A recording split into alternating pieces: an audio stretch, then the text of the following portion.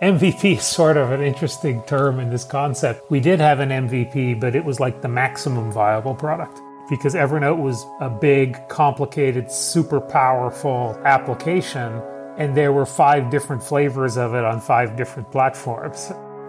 Tech debt is not a novel concept. There are some pretty well-established approaches to figure out how to go through this.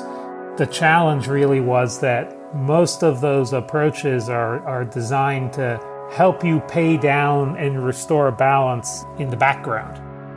And we'd gotten to the point where there wasn't any background left. I'm Ian Small, CEO of Evernote.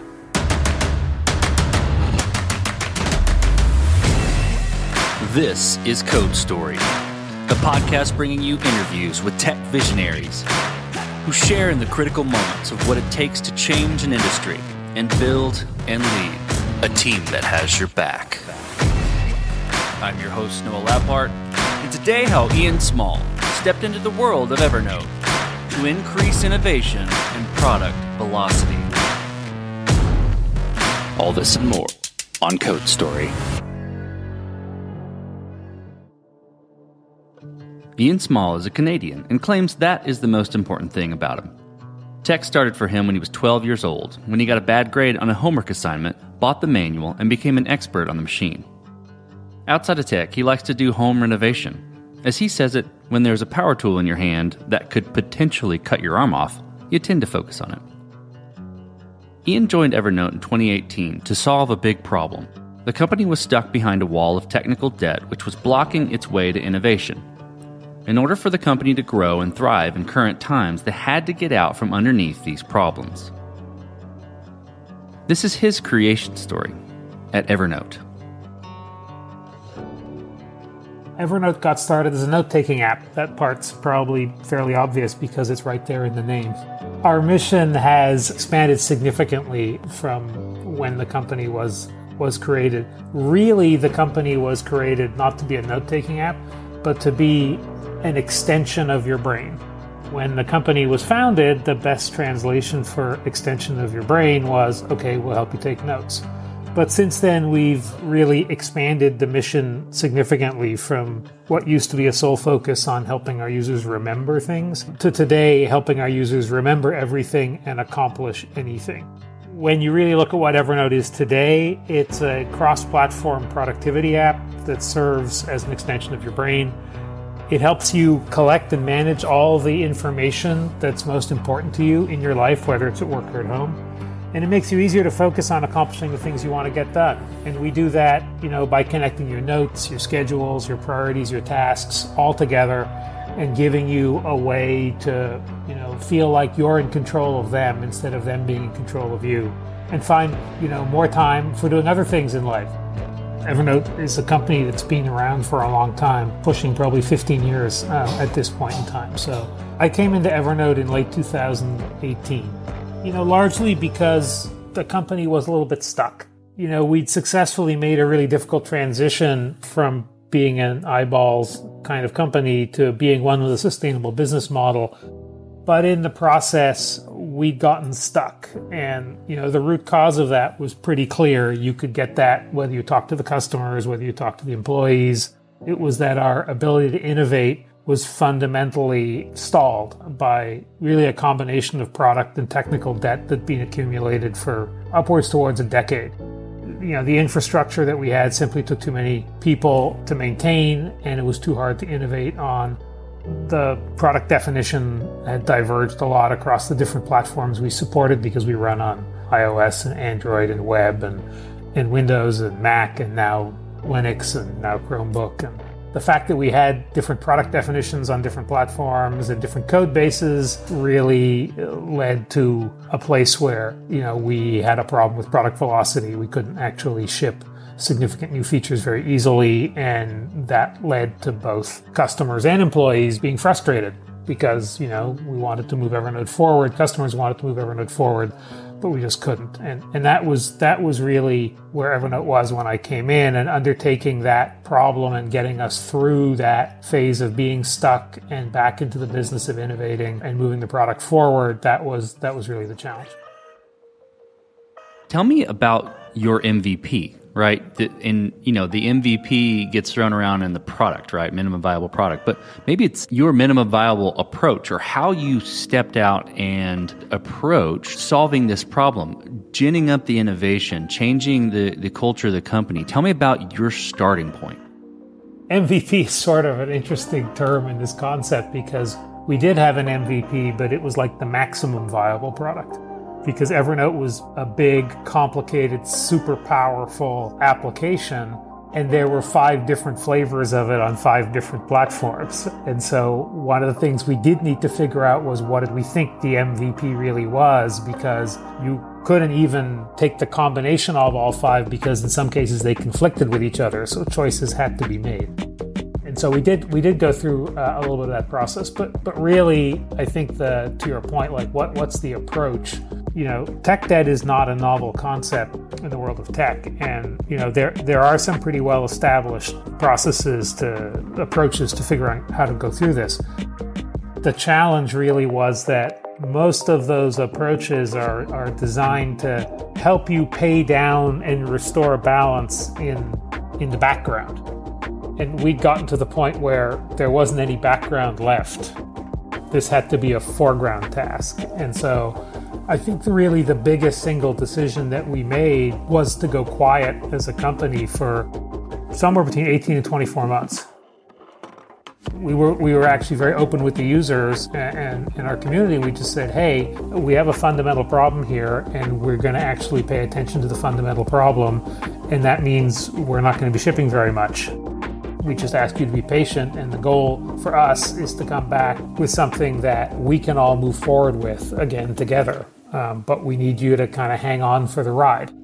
This approach that we took, the minimum viable approach when you're in this kind of situation, is to just communicate openly with all your constituencies. And when you want to do something like this in tech, you have 3 constituencies that you have to worry about. You have your customers, you have your employees, and you have your investors. And if you're going to undertake a big 18-month to 2-year push, during which time you're not going to ship very much of anything, that's a hard journey to be on. And it's hard for the customers, it's hard for the employees, and it's hard for the investors. So you have to communicate really your intent and motivation for doing it and your reasoning for doing it really clearly upfront to all of those communities, because if any one of them isn't bought in, it won't work.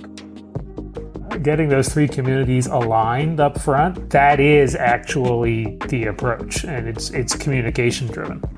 I will say the rest is just execution. Trust me, it's a lot of execution, and it's painful, and it takes a long time. But getting everybody aligned up front is super important, because that's the only way you have the staying power to stick with it for as long as you need to stick with it. I'm curious how the product progressed from that point. You've got a maximum viable product, right? And you're trying to figure out how to bring innovation back. You've got everybody aligned. How did you execute on that? And I'm curious how you built your roadmap and decided, okay, this is the next most important thing to build or address or change in the product. What's amazing about Evernote is every company in tech likes to say that they have a vision. But there's not a lot of companies that have a vision as vast as the one that Evernote was founded with, which was to be an extension of your brain. That's a vision that has running room, forever. And yet, if you think about 15 years ago, what it might have meant to be an extension of your brain versus what today it could mean to be an extension of your brain, and what the underlying technology is now capable of, you immediately start to realize, wow, there's a lot of places that you could stay true to that vision and choose to take the company. The mission of the company was expressed simply in 2 words: remember everything. Our goal in being an extension of your brain was to help you remember. And what we did as we were thinking about how to move forward was we realized 2 things were true. One, in terms of what technology would enable us to do, we could actually expand beyond remembering. Two, and in terms of what our customers wanted to do, they also wanted to do more than just be able to remember and not forget the most important things in their life. And so we expanded this idea of remember everything, and we moved from a 2-word mission to a 5-word mission, which was remember everything and accomplish anything. We really wanted to move from information to action. We wanted to help you move from helping you remember to helping you get things done. And in so doing, what you were going to accomplish was less relevant to us. Evernote is an enormously horizontal tool. You will find it today in use by, people who are teachers, people who are business owners, people who are salespeople, people who are selling houses, architects, playwrights, monks. And so Evernote's this hugely horizontal product. And what we've learned over time is it's not Evernote that's important. It's what our users do with Evernote that's important. It's what they are accomplishing, whether they're writing a book or curing cancer or selling a house or running a business. That's what's actually important. And we want them to be able to accomplish that thing. And so we knew that that was the direction in which we wanted to mature the product. But the question then, I think that you asked was, well, then how do you actually build the roadmap? We have a user base that numbers in the millions. So we have a huge advantage of having millions and millions of users who use Evernote every day. And one of the things that we can do is we can focus on that user base to give us some data and some insight. And we looked at what our users were using Evernote today to do. We used surveys, we talked to users one-on-one, we used anecdotal evidence, and we built a set of profiles for what our users were doing. And we learned things like 40% of our users are using Evernote to keep track of the things they need to get done. But Evernote provides absolutely no support for task management. Maybe we should solve that.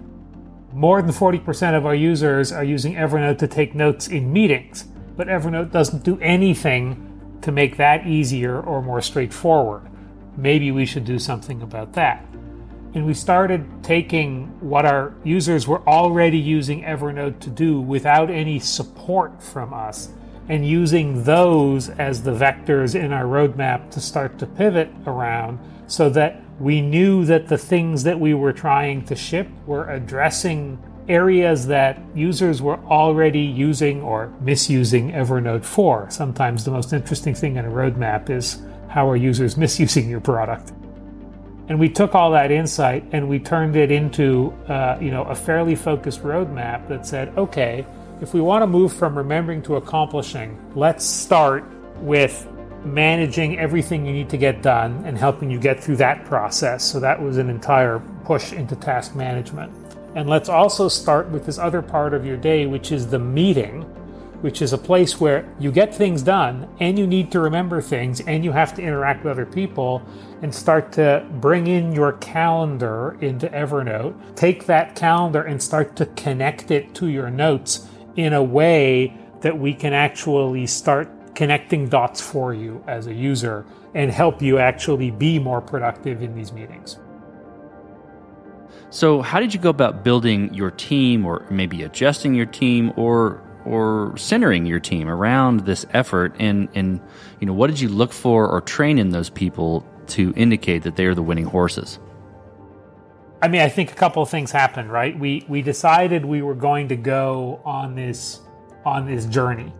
And, in that process, as I said, we communicate really clearly with the team and get them on board. But as a part of that, some people naturally opt out. And, they just decide they're not in for that particular journey that the company is going to go on. And if that's the case, it's actually good that they choose to get out of the boat, because you want everybody in the boat dedicated to getting to the end of the journey and really pulling in the same direction as hard as they can. And so that sort of self-selection process that happens in a moment like this also gives you opportunity. It gives you opportunity to build the team and bring in both skill sets and outlooks that kind of align with the type of investments you're trying to make in the company and with the plan you're trying to execute. we didn't just rebuild the product, we also rebuilt the way the company worked.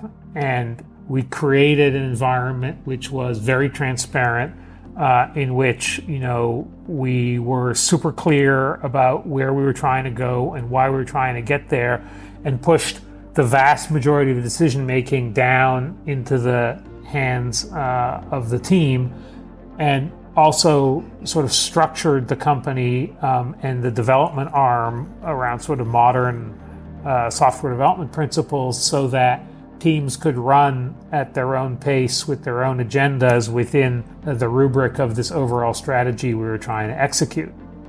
That's definitely something that over the last 3 years, as we have rebuilt the product and launched the product and now innovating on top of the product, we've also really strengthened the team significantly. So I want to flip to scalability, and scalability can be organizational scale. It can also be technical scale. And you mentioned, some things that needed to change or needed to be done tech debt wise to really enable the innovation, but also you're sort of changing approaches. So just tell me about how you approach scalability in both of those facets. There's no question in 2018, before I showed up, the architecture that had served the company well for close to a decade before that was really at its limits. So much so that the team was having to rip functionality out of the product in order to keep the product up, because some parts of the architecture had reached scalability limits and there was literally no easy way past those scalability limits. A large chunk of the work that was done, in 2019 and 2020 to set us up to be able to push forward was about re-architecting the software, both on the client side, but also in the cloud. And in the cloud in particular, from a scalability standpoint, we moved from a sharded Java monolith architecture, which was, a perfectly reasonable answer to the problems that the company had 10 years previously. And we moved from that to what we would see today as a much more modern architecture, microservices oriented with horizontal cloud storage, etc. And in that process, we also removed some of these single points of failure that we had from a scalability standpoint and eliminated them by re-architecting around them. That was a pretty significant undertaking, because the challenge is not simply, could I build one of these from scratch? The challenge is, how do I build one of these and move millions and millions and millions of users over onto it without any of them noticing and without having downtime, without having a hiccup? That's actually really hard. Our ability not just to re-architect, but also to migrate a running service from one aged platform to a modern platform was really key for us to sort of detonate the scalability limits that were really standing in our way. The migration of an existing product is always extremely difficult. You're essentially moving or switching the foundation of a house. It's a lot of work and it's a lot of coordination. Yeah, I think one of our senior technical folks said, it's not like changing the wheels on a moving bus. It's like changing the engines on a flying jumbo jet. Because if you get it wrong, people find out really quickly. Because we kept the customers up to date along the process about where we were in our journey and what we were working on. And from time to time, we would make an update that went something along the lines of, instead of, and we're about to do X, 3 months ago we did X and you didn't notice, and that's good. Well, as you step out on the balcony and you look across all that you've built since you've joined Evernote, what are you most proud of? There's a lot we've done that is actually pretty remarkable over the last 3.5 years. In a lot of ways, the company is completely reborn. The product is reborn. The way we work is reborn. If I was going to sort of think about things, we already talked about one, the expansion of our mission from remembering to accomplishing. That's a meaningful shift, and we've seen that shift in mission translate into shift in engagement from users who are adopting the product for the first time. And actually seeing users embrace the new Evernote as they come in and experience Evernote, and they don't have a previous view of what Evernote is, they just take it as it is and see how they embrace the new things we've done. That's actually something we're very proud of, to really be a productivity product today rather than just a note-taking product. Our newest features, which are productivity focused, they have the highest uptake we've seen in years for any new feature we've ever introduced to Evernote. And that's a good sign we're heading in the right direction. The biggest winner, though, if I was to step back and think, what are we most proud of? It's really that collectively we have turned Evernote back into a dynamic, living product that gets better every 2 weeks relentlessly, and that is returning real value to our customers in exchange for the time that they have invested with us and continue to invest in us. And being able to take the company from a state that was stalled and the product from a state that was stalled and get back to being a living, vibrant product that is moving forward, I think that's something that every single person in the company is enormously proud of. Well, let's flip the script a little bit. Ian, tell me about a mistake you made and how you and your team responded to it. Mistakes? We don't make mistakes. Well, I guess the good news is we didn't make a mistake that when we were changing the engines on the airplane. You know, one of the biggest challenges that we faced was that we literally had 5 products running on 5 platforms with 5 different feature sets and 5 different UXs. So if you saw, Evernote on a Windows machine and you saw Evernote on an iPhone, you really wouldn't know they came from the same company, except for the fact that magically your data was in the 2 places. So you assumed at least there was something going on behind the scenes. But the apps looked and felt completely different. Functionality was in different places. Different functionality was available on the different platforms. We knew that one of the things we wanted to do was to converge the UX so that if you learned Evernote on one device, you wouldn't have to relearn it on another device. I mean, obviously, if you're moving from a laptop to a phone, the interface is going to be different, but it can have familiarity about it and similarities about it. And so you as a user can really quickly figure out where things will be because you know how to use it on a laptop. So you kind of know how things are going to work on the phone, and you can come up to speed really quickly on a new device. We wanted to have that, but that meant we had to align the feature sets. That meant we had to align the UXs, which meant that we were going to move, that line, who moved my cheese? We were going to move a lot of cheese. There were going to be a lot of users who, when we launched the new apps, were going to say, what did you do? We could have communicated better about that, concretely what that really meant. I think when we launched with when we launched the new clients, and this is now 2 years ago, but when we launched the new clients, we launched with some bugs that, frankly, we hadn't really seen in beta over the course of 6 months. And as soon as we launched in production, we saw them, and they were ugly. Now, some of that has to do with the fact that you get really constrained, right? So Apple doesn't let you beta with more than 10,000 users. And I know that 10,000 users sounds like a lot, but actually, if instead of 10,000, you have 10 million, a problem that hits 1 in 1,000 users or 1 in 10,000 users, you might not actually see in your beta. But with millions and millions and millions of users, you will see it in the real world.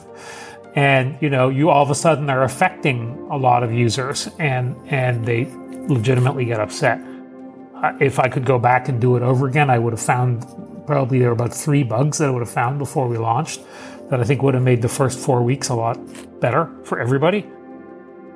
But the good news is, we, again, talked clearly to our customer base. We accepted that we'd done some things wrong. We told them that flat out. That actually was received very well by the customer base.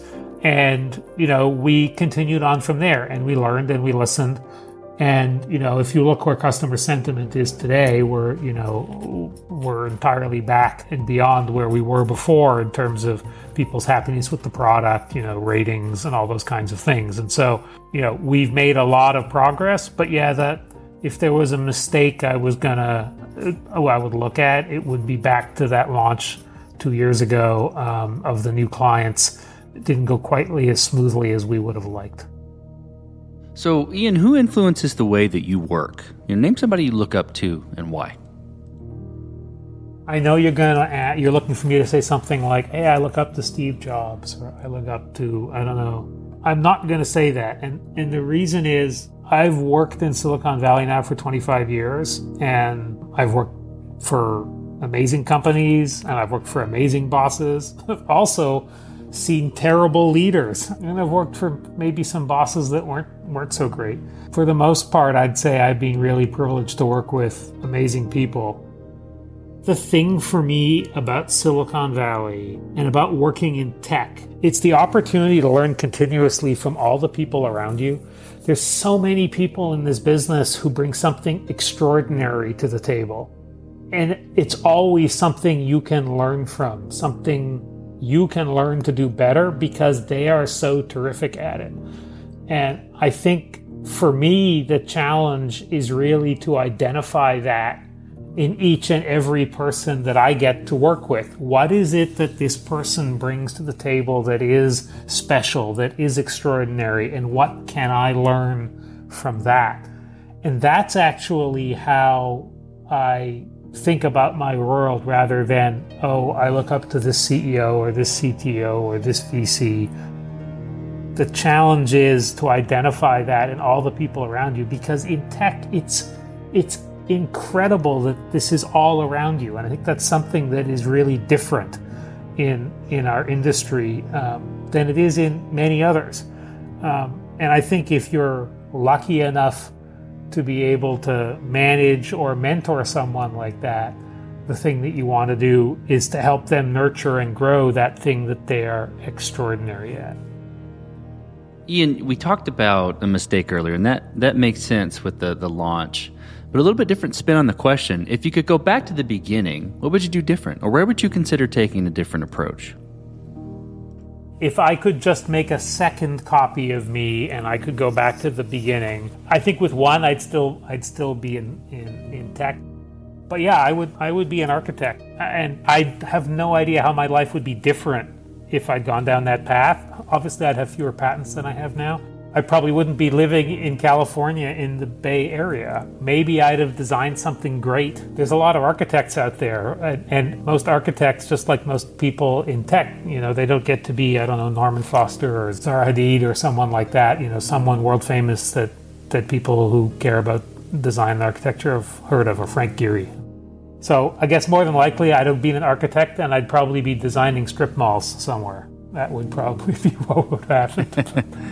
I like it. That's great. Well, last question, Ian. So you're getting on a plane, and you're sitting next to a young entrepreneur who's built the next big thing.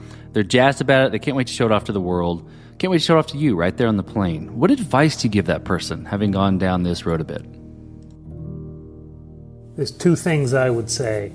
One is that the single most defining characteristic of success is not actually how great your idea is or how smart you are. It's how much grit and resilience you have, because none of these paths are ever straight. None of these paths ever unfold as you expect them to. When I was first getting into the technology business, I remember somebody told me, you'll have the highest highs of your life and the lowest lows of your life, and you'll have them all on the same day. It's true. Tech is like that. And so the ability to endure, the ability to be resilient, the ability to have grit in those moments where it really, really matters and futures are being decided, that's probably the first thing that I would say to them. The second thing I would say to them is the thing that I heard when I was first becoming a CEO. And, I didn't become a CEO as a founder. I became a CEO through the professional path of just, rising up through your career, and CEO was the next stop. And so when I was going to take my first CEO job, I went and talked to a bunch of people who knew me to just kind of get their take on what I had and what I was missing and what I needed to focus on. The advice I got from somebody I trusted was pretty simple. The three most important things about being a CEO are: 1, communicate; 2, communicate; and 3, when you're tired of communicating, communicate some more. And I can remember this conversation like it was yesterday. I mean, it was now 15 years ago, but I can remember it like it was yesterday. And I really have taken that to heart. And I think the most important thing that a leader can do is paint the end goal vision and explain the why. The end goal vision is great because it tells people what. It tells them what needs to be done. And that's super important because people need to know what the goal looks like and when they'll be at the goal line. But if you don't explain the why, then you're not actually empowering people to contribute. You're not actually providing a framework within which they can align, all of their decision making, the decisions that they have to make that you can't make because they're far too detailed. You're kind of setting yourself up or your management team up to be a bottleneck in the process, to be a choke point. And you don't want to do that. You want to free your company to run. And you want to free your company to run in formation, all heading in the same direction, but without actually having to orchestrate that. And the way that you do that is by explaining not just the what, but the why. And so that's what I would tell that entrepreneur. That's fantastic advice. Well, Ian, thank you for being on the show today, and thank you for telling the creation story, your creation story at Evernote. Thanks, I appreciate being here. And this concludes another chapter of Code Story.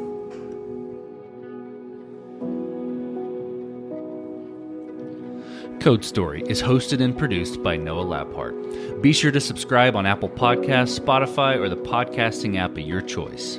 Support the show on patreon.com/codestory for just $5 to $10 a month. And when you get a chance, leave us a review. Both things help us out tremendously. And thanks again for listening.